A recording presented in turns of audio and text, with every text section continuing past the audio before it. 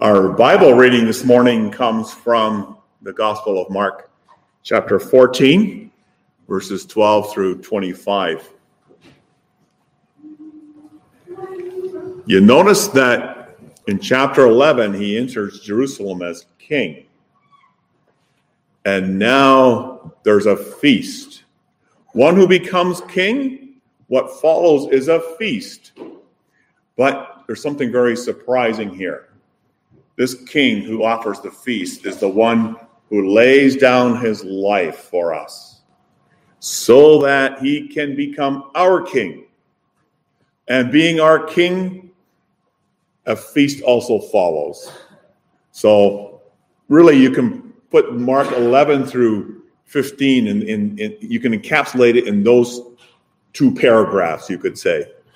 King feast, lays down his life so that he can become our king, having risen from the dead, alive, living, our living Lord, so that we can enjoy the feast, as we see today symbolized in the bread and the wine.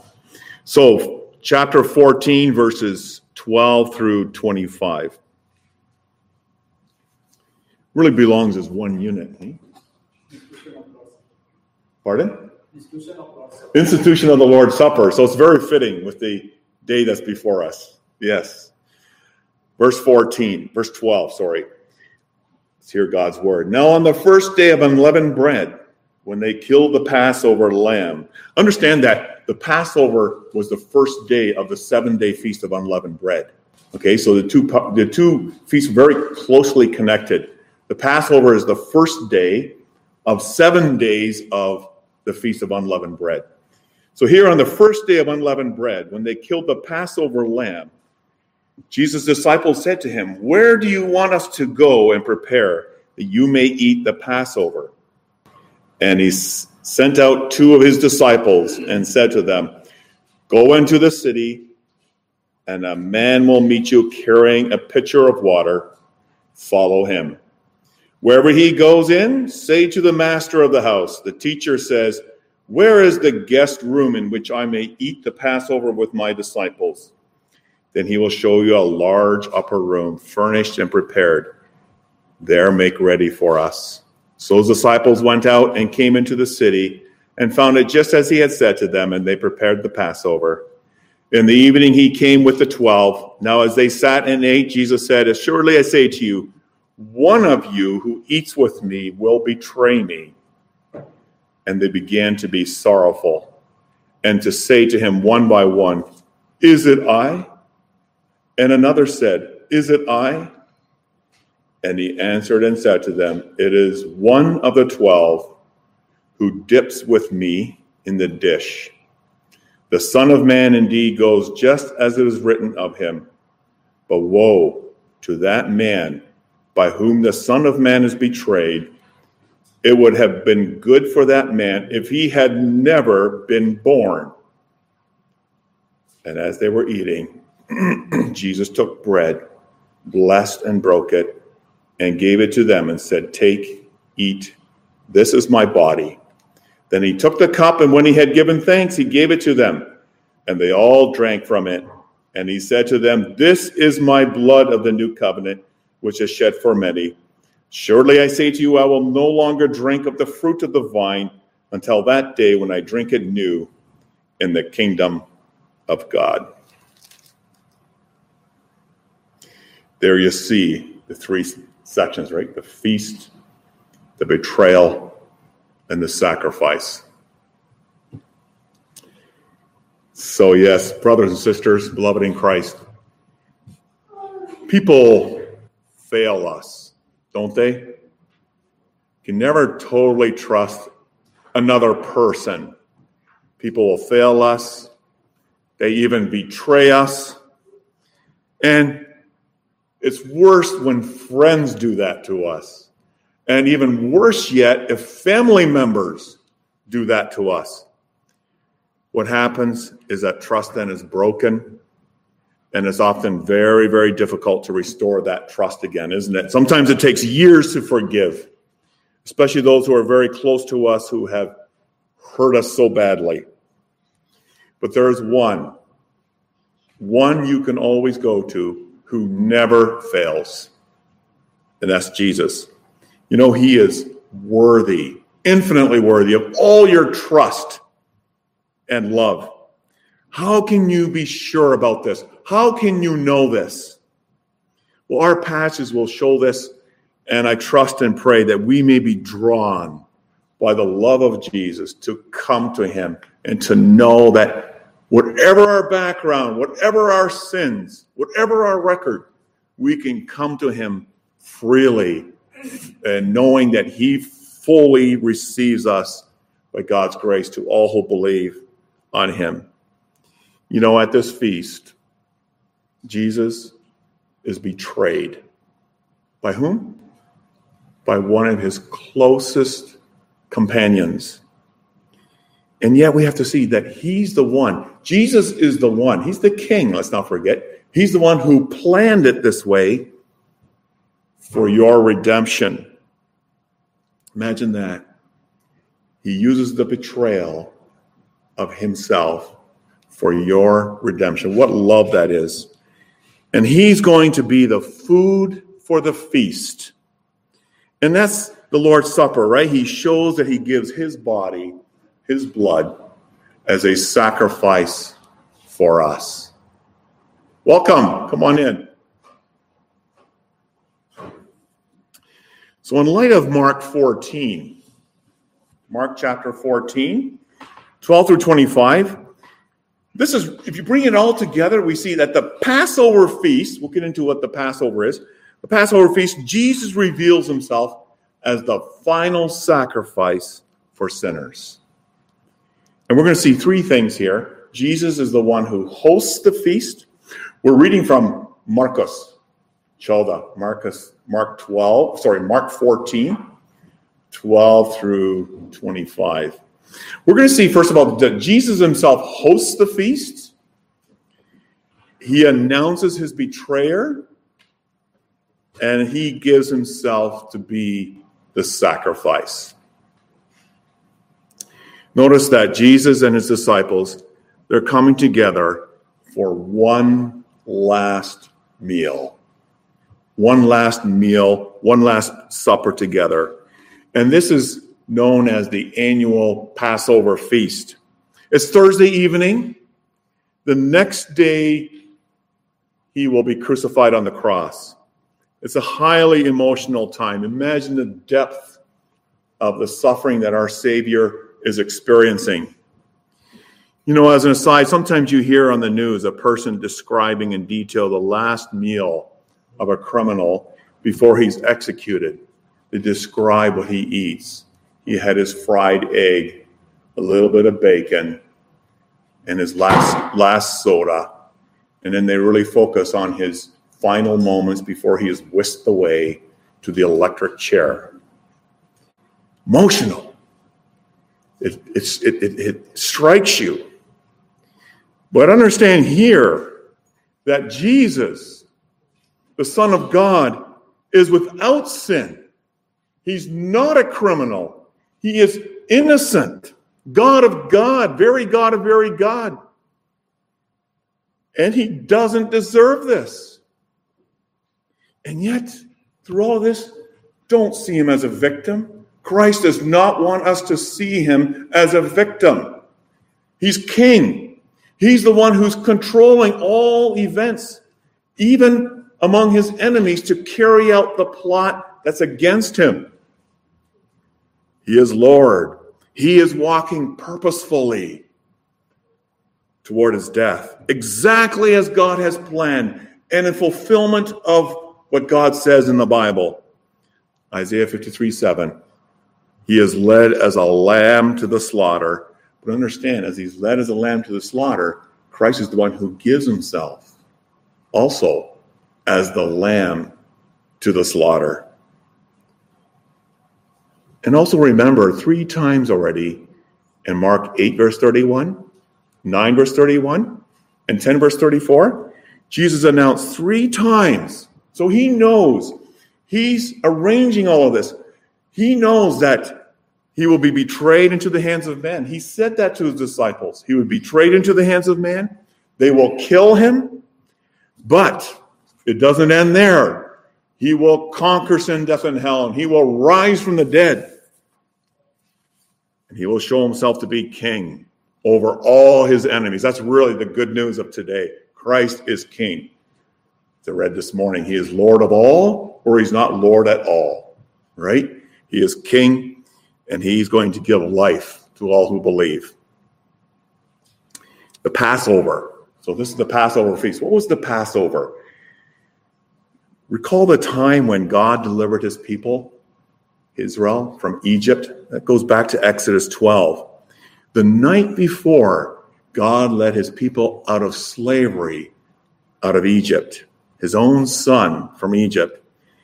He called each household, every household was to slaughter a lamb, was to kill a lamb, and then take some of its blood and put the blood on the doorposts on the outside of their home and also on the lintel over the door. And we notice from Exodus chapter 12 that what did the Lord do? He passed over. That's where the word Passover comes from. The Lord passed over those homes with the blood on the doorposts. And those homes that had the blood on the doorposts, they were spared from God's punishment. They were spared from God's wrath. That night, we also know they were to eat what? They were to eat roasted lamb, unleavened bread, and bitter herbs.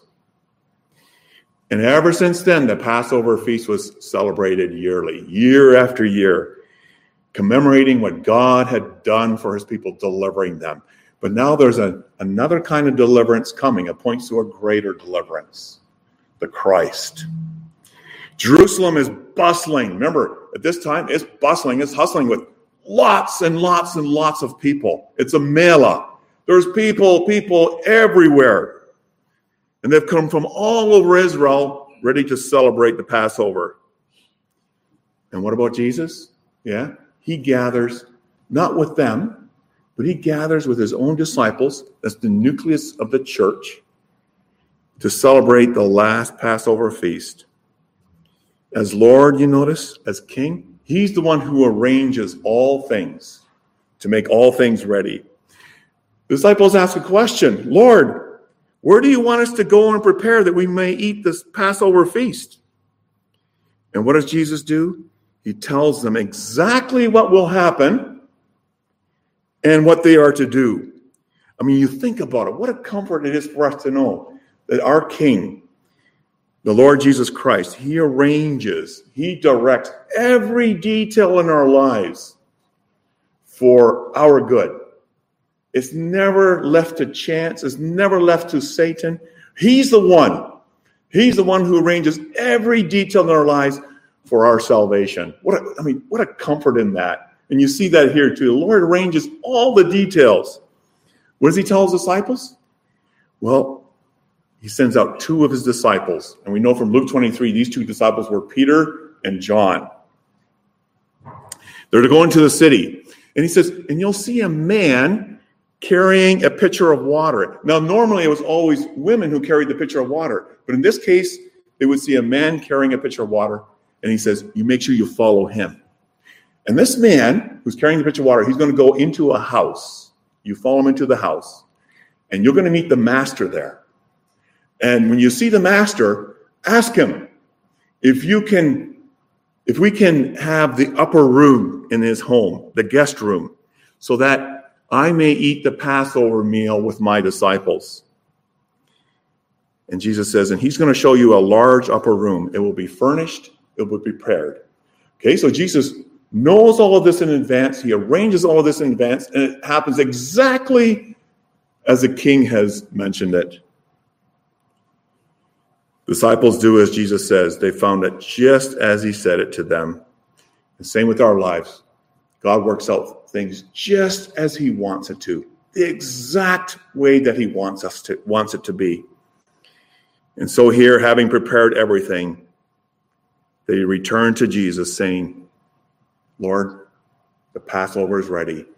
And in the evening, that's when they would celebrate the Passover. They 12 come together And they sit around the Passover table. And what's on the table? On the table are flat loaves of unleavened bread.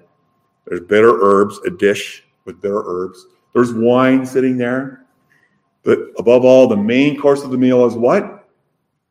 A lamb. A lamb that's not broken. A roasted lamb so that all could eat from that lamb. And we have to understand two things. The meal, the Passover meal, points in two directions. This Passover lamb, it points back to the Exodus from Egypt, when God delivered his people from Egypt.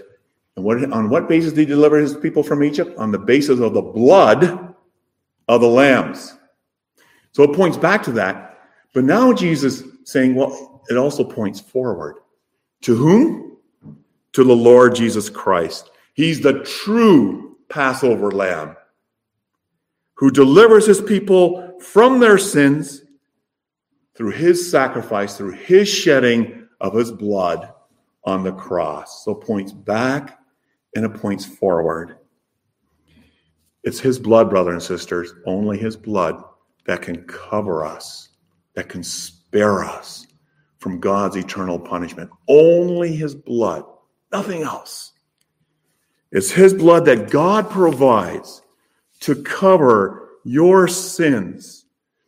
And if we want to be spared from the eternal wrath and punishment of God, we must go to the one who is the true Passover lamb, the one whose blood is sprinkled on, who sprinkles his blood on our hearts. And that's the Lord Jesus Christ. In him, God secures your redemption only because of his sacrifice. That's the feast. And suddenly, in the middle of the feast, there's a shattering. The feast is shattered. You see in verses 18 through 21, all of a sudden Jesus announces that someone is going to betray him, one of the 12. Picture Jesus sitting at the table with his 12 disciples. He's been teaching them. He's been encouraging them. You know those chapters, John 13, John 14, 15, 16, 17? All this is Jesus' discourses in the upper room. All this has happened. He's been teaching them, encouraging them. That evening, around that table, the Lord Jesus was giving himself in all his love, the love of his heart to his disciples. Then in that quiet fellowship of his love, Jesus gives very disturbing news. Assuredly I say to you, he says, one of you who is eating with me will betray me. What a devastating plot. What a devastating blow. What? Would one of his 12, whom he has been with for 3 years, whom he's been training for ministry, leaders in the church, what is this? One of them is going to betray his trust and betray his love? Yes, this is what he's saying. He says, one of you. Again, verse 20, one of the 12. One who is eating with me. That's like a stab in the vitals. It's like a stab in the heart. One so close, eating with him in this intimate fellowship. If you go to Psalm 41, verse 9, there it brings out something of the utter hurt and pain of what Christ must have been going through. The words of Psalm 41:9, what's it say? Even my close friend, someone I trusted, one who shared my bread, has turned against me. Maybe some of you know what it means to be betrayed by someone very close to you. Or maybe you know someone who's been betrayed by someone that was very close to them. It may be an abuse situation, even in family members. It may be physical abuse. It may be sexual abuse. or something or otherwise. Betrayal can come in so many different forms. Think about one who's a member of Christ, who's part of the body of Christ, and suddenly turns away from the church, turns away from Christ. That's betrayal. Not only betrayal of Christ, but that's betrayal of the love and the trust of fellow members. It can come in so many forms, can't it? The pain, the treachery, the hurt that comes from one who betrays your love and trust. It's hard to trust again. But you know what? In those circumstances, and I think we know a lot of, perhaps even among ourselves, many others, perhaps we know of such situations, but always in such circumstances, it's easy to pity ourselves and to live in that for years and years and years and years. Certainly must be confronted. But Christ in the midst of this would have us look to him, to look to the cross. And remember why this happened to him. Remember why he went to the cross. It's because of our sin. And no one has endured such betrayal as Jesus himself. Such depth of suffering, such humiliation, such pain for us. And he's not a sinful one either. He's the perfect, sinless Lamb of God, handed over to his enemies. By whom? One who was eating with him, one who enjoyed fellowship with him. And it's a sinful act that brings Christ to the cross. Yet you see Christ in his love. He chose the way of betrayal for your forgiveness and for your salvation. Can you imagine that? You see this and you say, wow, he is trustworthy. Here's one that you can trust his love. You can believe his promises. This is one who will never fail you. The one who goes to such depths of agony, even suffering hell for our sakes, so that we could have life. You can trust him 100%. Everything that he says in his word and what he says. This kind of treachery, we should remember, is not beyond any one of us here. Think about it. Because of our sinfulness, we are all capable of doing this. It's not just some people, but every person is capable of such treachery. And you know what? The disciples are aware of this. All of a sudden, the confidence is removed from them. And they start questioning, Lord, me? Am I going to do this? And the next disciple, Lord, is it I? And on it went all around the table. They're doubting. It made them all feel uncertain. And if anyone is capable of it, then we can really have no confidence in ourselves, can we? Never say, it can never happen to me, because that's not true. Never think that it can never happen to us, because our confidence is never in ourselves. It was as though the Lord Jesus removes the ground of confidence from under their feet. Is it I, Lord? But in this, the Lord Jesus teaches us that the ground of our confidence never lies in ourselves, but in whom? In Christ. Think of those beautiful words in Jude 24. He is the one who is able to keep you from falling.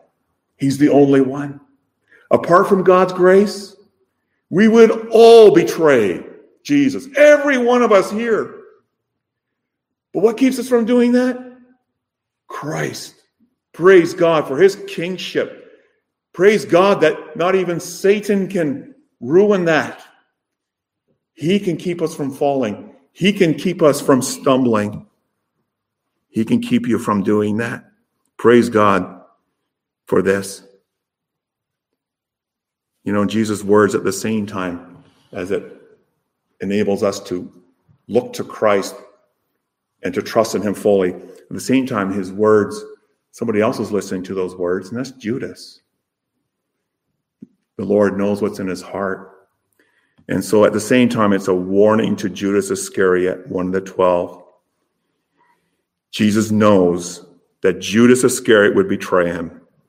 He says, it's one of the 12 who dips with me in the dish. What's that dipping refer to? Well, that dipping refers to the dipping of bread in a bowl of stewed fruit. That was the bitter herbs. They would take the bread and dip it into the bitter herbs, which was often mixed with fruit. And Jesus warns, he says, the Son of Man indeed goes just as is written of him, but woe to that man by whom the Son of Man is betrayed. It would have been good for that man if he had never been born. Wow. Those words are striking. It's like a bolt of lightning, isn't it? Jesus, we must remember, though, is not being vindictive here. His warning is a loving warning. He could have chose not to say anything, but he did because Judas needs to hear those words. Let him ponder. Let him reflect. Let him think what he's about to do. But this betrayal, this treachery, as Jesus says, serves God's sovereign plan, and it was all according to what the Bible said. It fulfills the words of Psalm 41:9, really in its fullest and truest sense, doesn't it? But at the same time, Jesus wants Judas to be aware that it doesn't remove his responsibility of this heinous action that he is about to commit.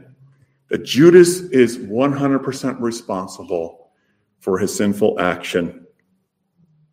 He wants Judas to know that he knows and that he is fully aware. Let Jesus' words make you ponder, make Judas ponder what he is about to do. And hearing those words, hearing this warning, would only increase the guilt of Judas all the more if he does not repent, if he does not believe. Jesus says it would have been good for that man if he had never been born. Wow. Better not to be born than to go to hell. Hell is a terrifying and sober place. It's eternal. Judas, what are you doing? What are you doing?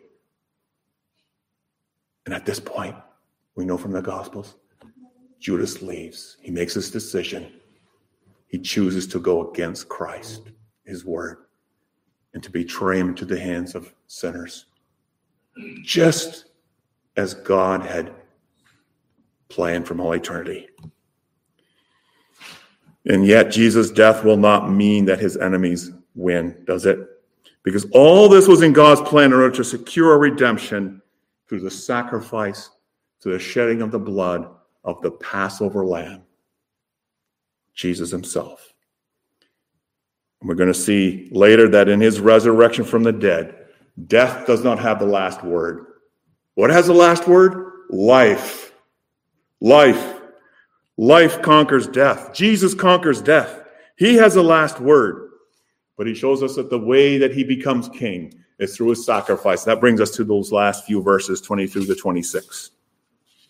The institution. And there you see how Jesus gives himself to be the sacrifice for sinners.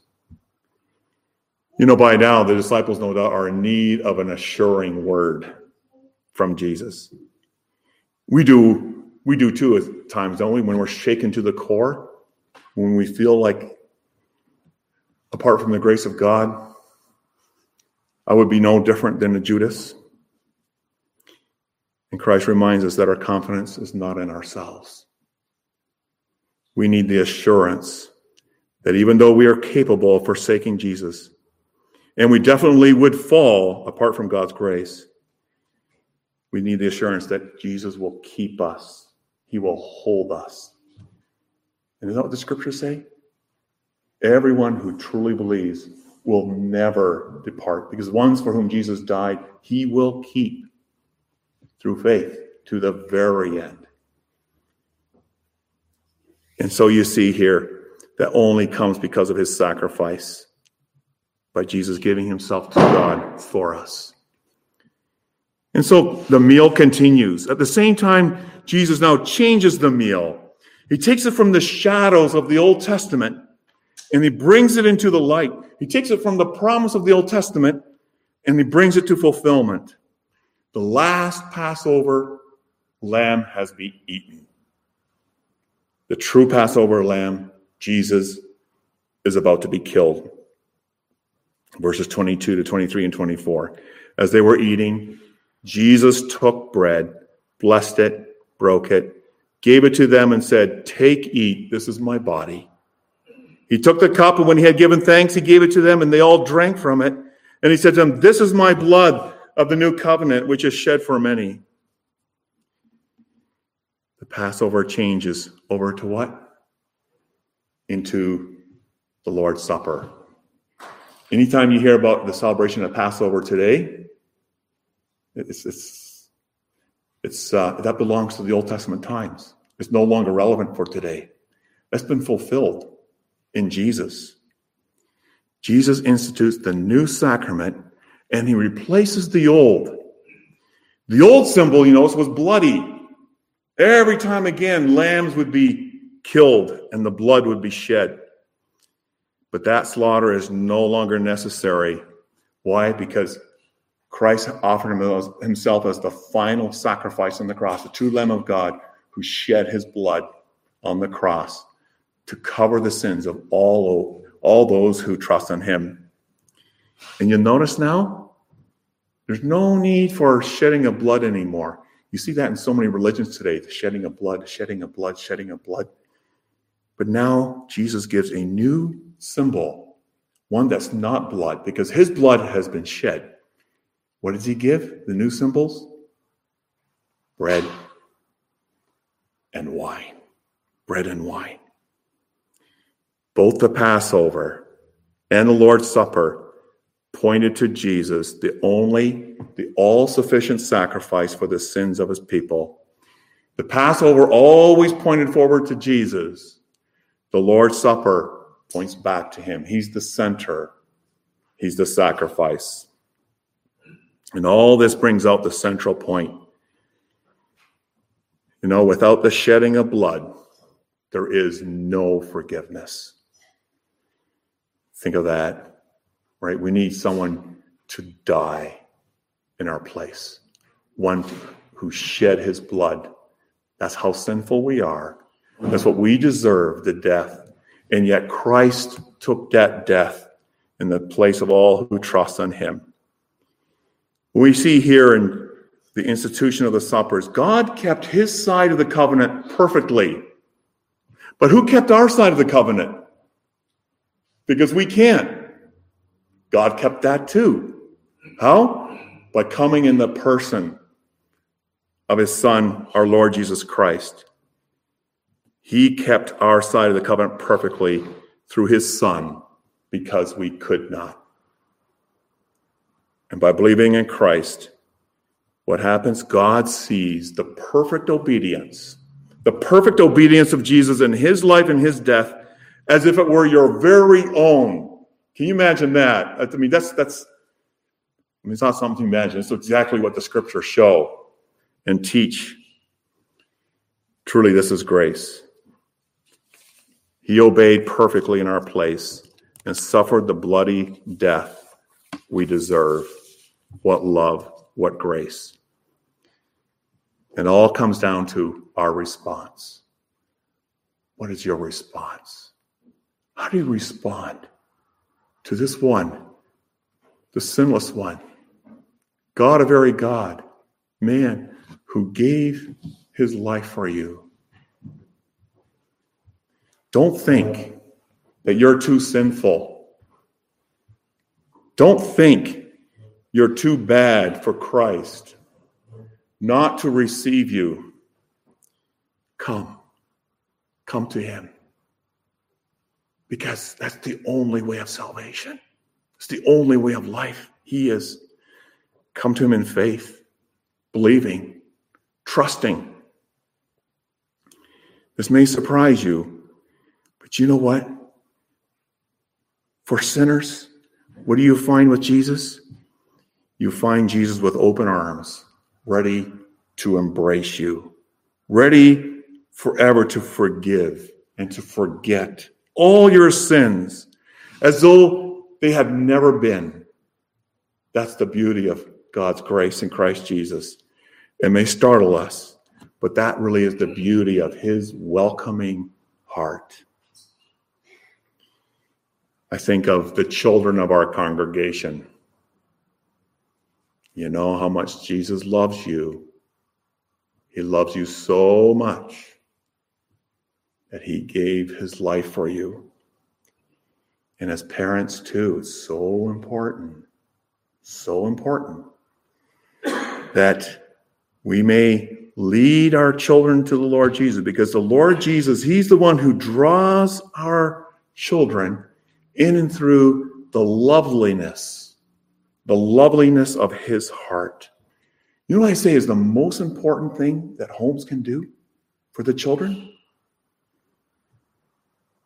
Read the stories of the Bible every day.